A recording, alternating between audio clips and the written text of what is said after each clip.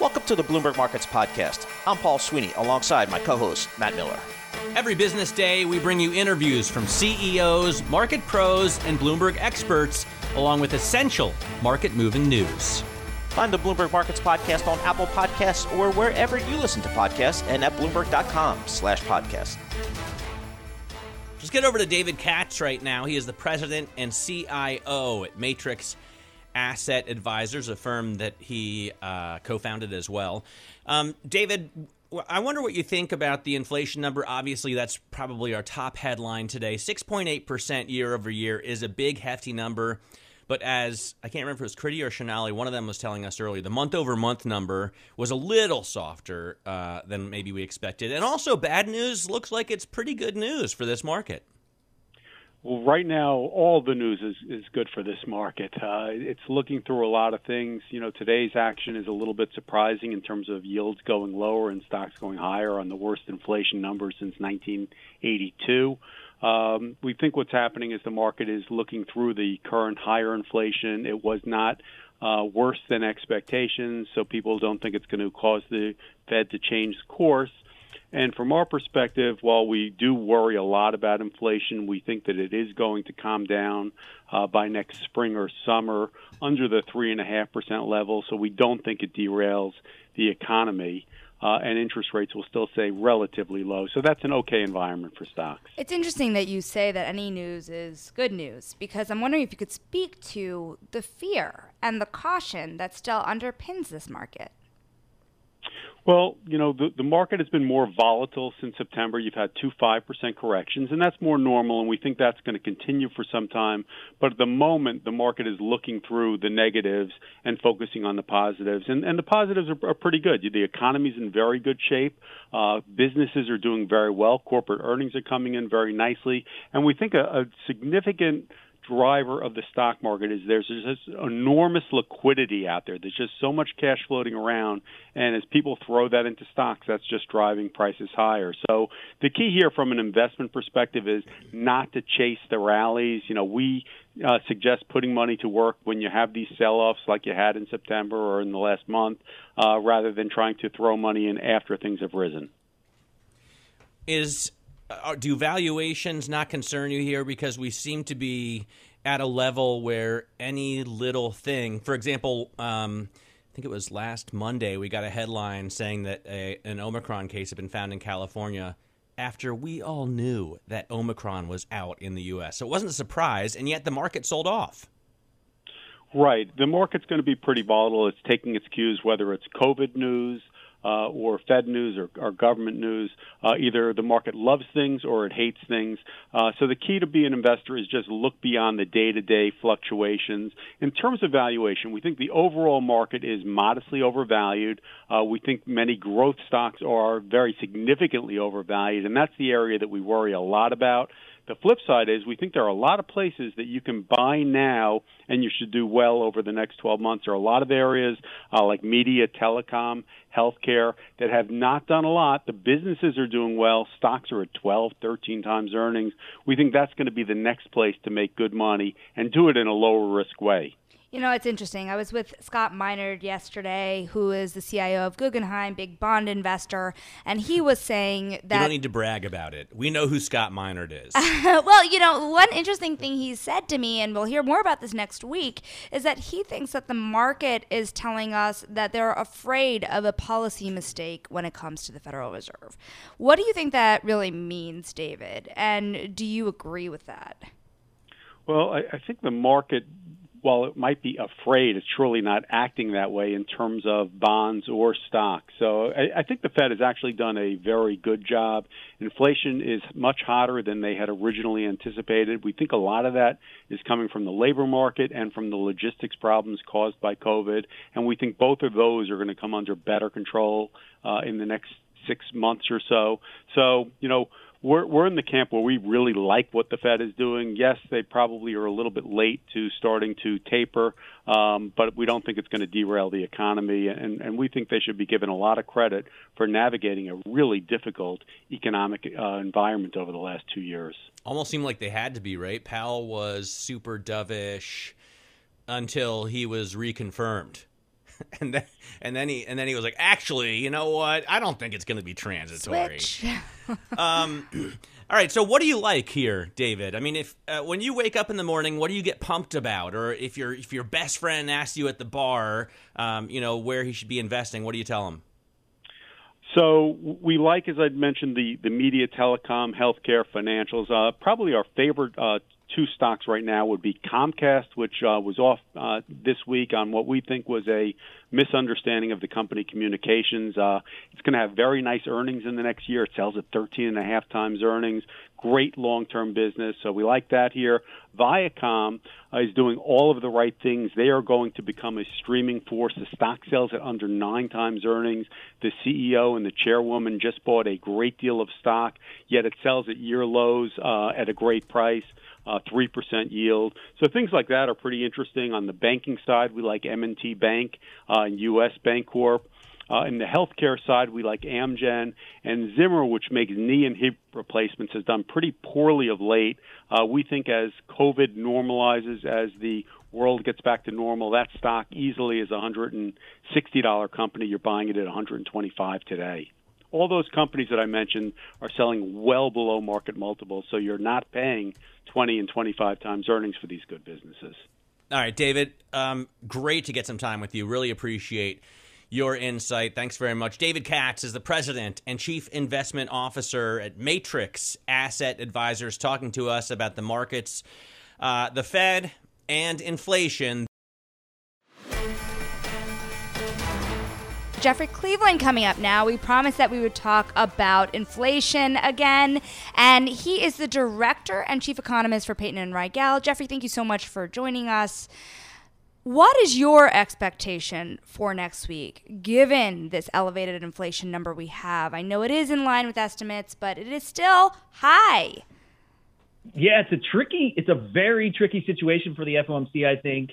Very high inflation, higher than policymakers expected for the year. Also, I have to issue a mea culpa, much higher than I had anticipated for the year. So we were also wrong in our forecast. But in recent months, it looks like the market expected higher inflation, was set up for that. So perhaps that's why you see the rally today. The task for the Fed, though, which is your question, they've delivered very explicit guidance on when they might lift off. Right? They say maximum employment. So with inflation very, very high, the question is, are they going to relax or somehow alter how they define maximum employment to say that, we are much closer to it with, quit rates very high, with job openings very high, with the unemployment rate at 4.2%? Is that close enough to open the door for liftoff? That's the thing that they have to wrestle with. It's the key thing in my mind. I still think we're not at full employment or close to maximum employment, in my view. But given where inflation is, maybe they adjust their take. I mean, if we're not at maximum employment, how is it that we saw fewer jobless claims this week than any time since Richard Nixon was president? Yeah, I think it all depends on how you define maximum, right? Which they did not give us an explicit, numerical definition. But for me, I look at that, and it's great. We have very few layoffs, so that's good news. We have a labor force participation rate, though, Matt, that's 61.8. We were on labor force participation over 63 pre-COVID. So yeah, some of those people probably retired early, but not all of those folks. When you look at that chart of labor force participation, what is your view, Jeffrey, of the Great Resignation? We've written a story about it. Every major media outlet has tried to figure out what's going on here. So many people are telling me, you know what, the kids are just fed up. They're just not getting paid enough to keep up with rising prices, and they just are quitting. Is that how you see it too? Well, where do you see a lot of the quits in the data? Okay, it tends to be in some of the lower wage industries. So things like food service, bars and restaurants. So that could be just a situation where there are some better wage options at different employers, and people are making the jump. It could be something like that. We looked yesterday, at the job openings data. Where are all the job openings available that people can jump to? The biggest increase in job openings since COVID began You've got, the leisure and hospitality, which is, of course, where we saw the most job losses. So if we are coming out of this pandemic, it's not that unusual to see those job openings rise. But then also, Matt, manufacturing, trade, warehouse, all those areas that are tied in very closely to meeting the demand for goods that we've seen. We've seen this huge surge from consumers in the last 18 months in demand for goods. And there's been a lot of job openings and hiring in that area. To me, though, that's really unique to the pandemic. Once consumer spending normalizes, people go back to spending more on services, less on goods. I mean, how many home gyms do you need, Matt? The spending patterns will change, and then maybe demand in those industries will change. Job openings will come down. So it could be some noise in the quits data and also in the job openings data. Right. I'm really curious here about labor as well, because we did see that news coming out of Starbucks and the union vote. And I'm wondering if we're going to see more like this. Are we going to see more unionization, more strikes, more people that are asking for more as this labor market changes? Yeah, I mean, one thing we've learned over the years is when the labor market gets hotter, right, when you get the unemployment rate falls below 5 down to 4, we think the unemployment rate will get to 3.5 next year. That's great for labor. That is usually great for the broad swath of the labor market. So it does tip the scales, if you will, more in favor of labor over capital, which as an employee I won't complain about. It just dawned on me that, I mean, mindset matters, right? You're the kind of person, Jeffrey, who doesn't quit. You don't ever give up, as is obvious by the fact that you swam across the English Channel, the Catalina Channel, and around the island of Manhattan. But I wonder if there's a generation of kids now that has just said, I can't. I have had enough. I can't keep up. Yeah, or, there are other options available. So I think one interesting data series worth taking a look at, of late is new business applications. So one of the predictions, I think, pre-COVID was that, capital wouldn't be available and then businesses, would really suffer. But we've seen sort of a flourishing in new business applications through the COVID period and even after here. So it could be that the entrepreneurial spirit in the U.S. is alive and well, and instead of working for the firm, people can branch out and start their own operation. So that could be a positive spin on this whole development. It's not necessarily a bad thing. Also a great point. Jeffrey, I love having you on. Thanks so much for joining us. Jeff Cleveland there is the director and chief economist over at Payden & Riegle. Next up, we have Marianne Miller. She's the Vice President of Client Experience, Vice President over at Prove, and she has the latest on cybersecurity amid this holiday shopping season, as we know that a lot of it is being done online. Marianne, thank you so much for joining us. What are some of the issues that you're most concerned about this season? Yes, great. Thank you, and it's great to be here with you and your audience today. This holiday season is proving to be challenging for retailers, and I predict, and I'm going to go on record here on your show, it's going to be the toughest year in history for retail loss prevention. The pandemic really moved consumers to online retailers. We see continued other factors that are kind of continuing this trend this year as this year closes and we're moving into 2022. Many of the factors that contributed to fraud during the pandemic, importantly, the challenge of digital identity proofing, are affecting retailers as well. But we also have some top headline fraud issues as well. And I actually just got an email. I'm trying to sell a car here, and I just got an email from a captain in the U.S. military. He's serving in Syria right now. He and his buddies just found $6.2 million that they decided to keep instead, and now they're going to put it in a Red Cross box and send it to me. In return, I get 15%, and all I need to do is send them a copy of my ID and my bank account details. It seems like a great deal. I don't want to miss out on it. Is there anything I should be concerned about? Yes, there's definitely things you should be concerned about, and that definitely sounds like a scam.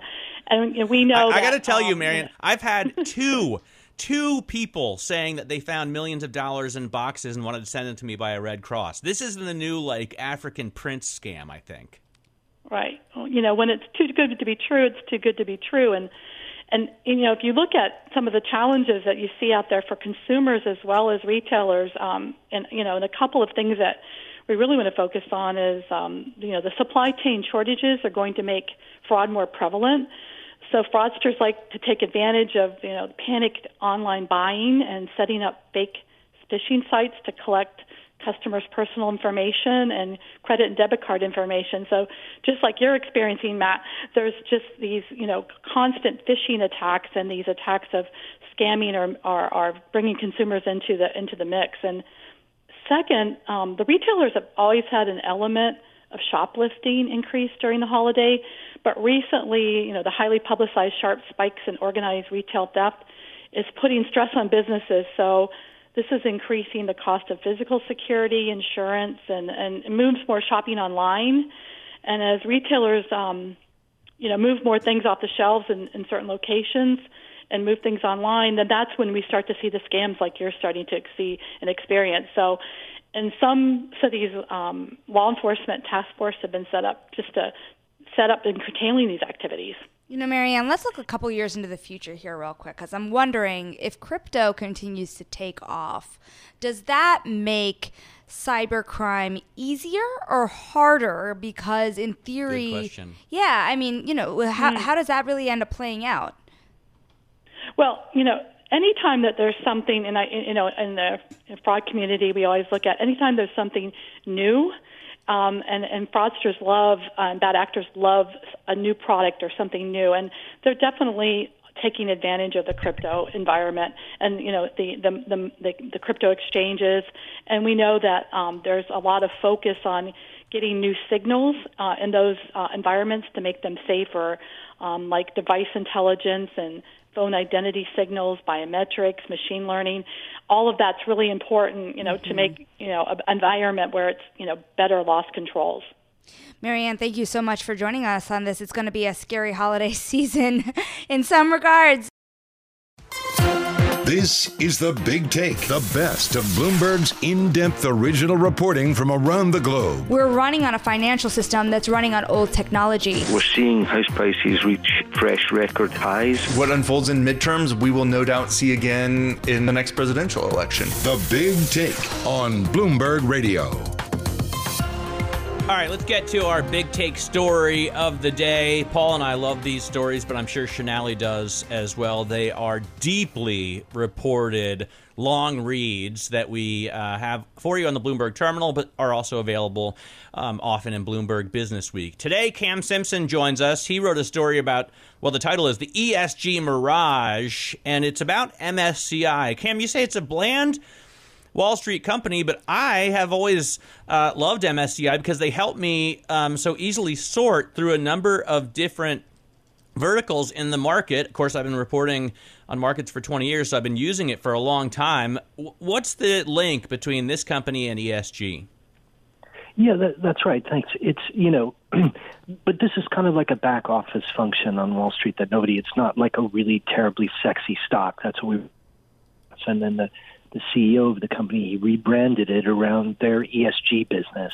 They are by far the dominant ratings provider for ESG investing, which, as you know, has become a multi-trillion-dollar business and the fastest-growing segment of the global financial services industry in just the past few years.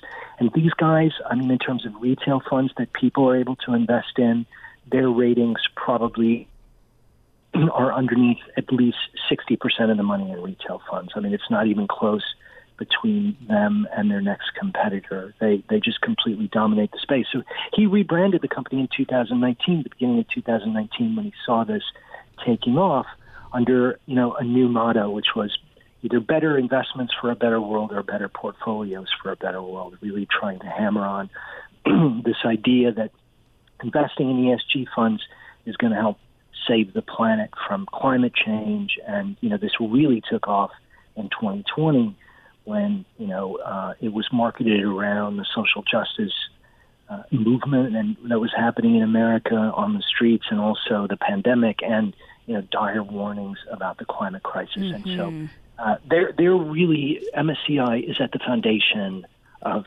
this whole boom in sustainable funds in America and globally through their ratings. Cam, it's so interesting. And, fun fact, MSCI used to be a part of Morgan Stanley back in the day. They have gotten a lot of heat from fund managers for not doing more. What is the issue at play here between MSCI and its ESG push, or, the lack thereof in some regards? Well, I think the issue is that ESG is pretty much exactly the opposite of what Wall Street marketing has led people to believe that it is, right? So ESG ratings, MSCI's ESG ratings in particular, they're all different. They're all different brands of magic, and they're not regulated, and every ESG rater produces completely different results. Unlike a credit rating, ESG, MSCI uses the credit rating standards, so AAA, BBB, junk, the stuff that Wall Street knows and recognizes. They're the only ones who do that, and they get an aura of credibility from that that nobody else gets. But the lens that they're looking at is not like what's going to make a better world. The lens that they're looking at specifically is what matters to the bottom line. It's not the impact of the company on the world; it's the impact of the world on the company. So when you look at climate change, you could be a massive producer of greenhouse gases, and unless you're in a business that's going to be regulated for greenhouse gases, which is pretty much just the utility industry, these won't even really impact your bottom line in any near kind of way, and so they're not even considered in your rating. McDonald's had greenhouse gas emissions equal to Portugal or Hungary in its supply chain, which is where most of that comes from because it's one of the biggest beef purchasers in the world, and it weighs 0% in MSCI's ESG rating of them. They got an ESG rating, they got an ESG upgrade when their emissions were going up significantly, and MSCI recalculated its environment score to remove emissions completely. So what we did was we went through like all the upgrades in the S&P 500 during this period of record growth for sustainable investing, and we looked at what was actually underneath the upgrades. We built a bespoke database to really get under the hood of these ratings and see what they were. And we were pretty surprised. I mean, we didn't know this was a pure exercise. Like, about where is it actually coming from and what does it actually mean? So to discover that it was kind of the opposite of what investors are being pitched on, what the world is being pitched on, was really, really, really surprising to us. And hopefully we were able to show that in a way that is meaningful for people. And the interesting thing, Cam, is when we talk to ESG investors, they say you can't separate ESG from the bottom line because things like, the diversity that you have in terms of management affect how well you do financially. If you have a more diverse board, you're likely to sell your stuff to a more diverse and a bigger group of people. Mm-hmm. I guess what you're saying is that's not always the case, that ESG leads to a better bottom line. No, I think that the problem is the way that ESG is marketed, especially to ordinary retail investors. The idea that you're doing something to make the world better, right? Like climate change, I think, especially for millennials who have really been driving this boom, that's what matters to them the most. And the biggest chasm between the marketing of ESG and what the ratings actually represent is on climate change. We have to leave it there, but we'll definitely be following this more. Thank you so much. That's Cam Simpson. He was part of the big take of the day regarding the ESG Mirage. Thanks for listening to the Bloomberg Markets Podcast. You can subscribe and listen to interviews at Apple Podcasts or whatever podcast platform you prefer. I'm Matt Miller. I'm on Twitter at MattMiller1973. And I'm Paul Sweeney. I'm on Twitter at PT Sweeney. Before the podcast, you can always catch us worldwide at Bloomberg Radio.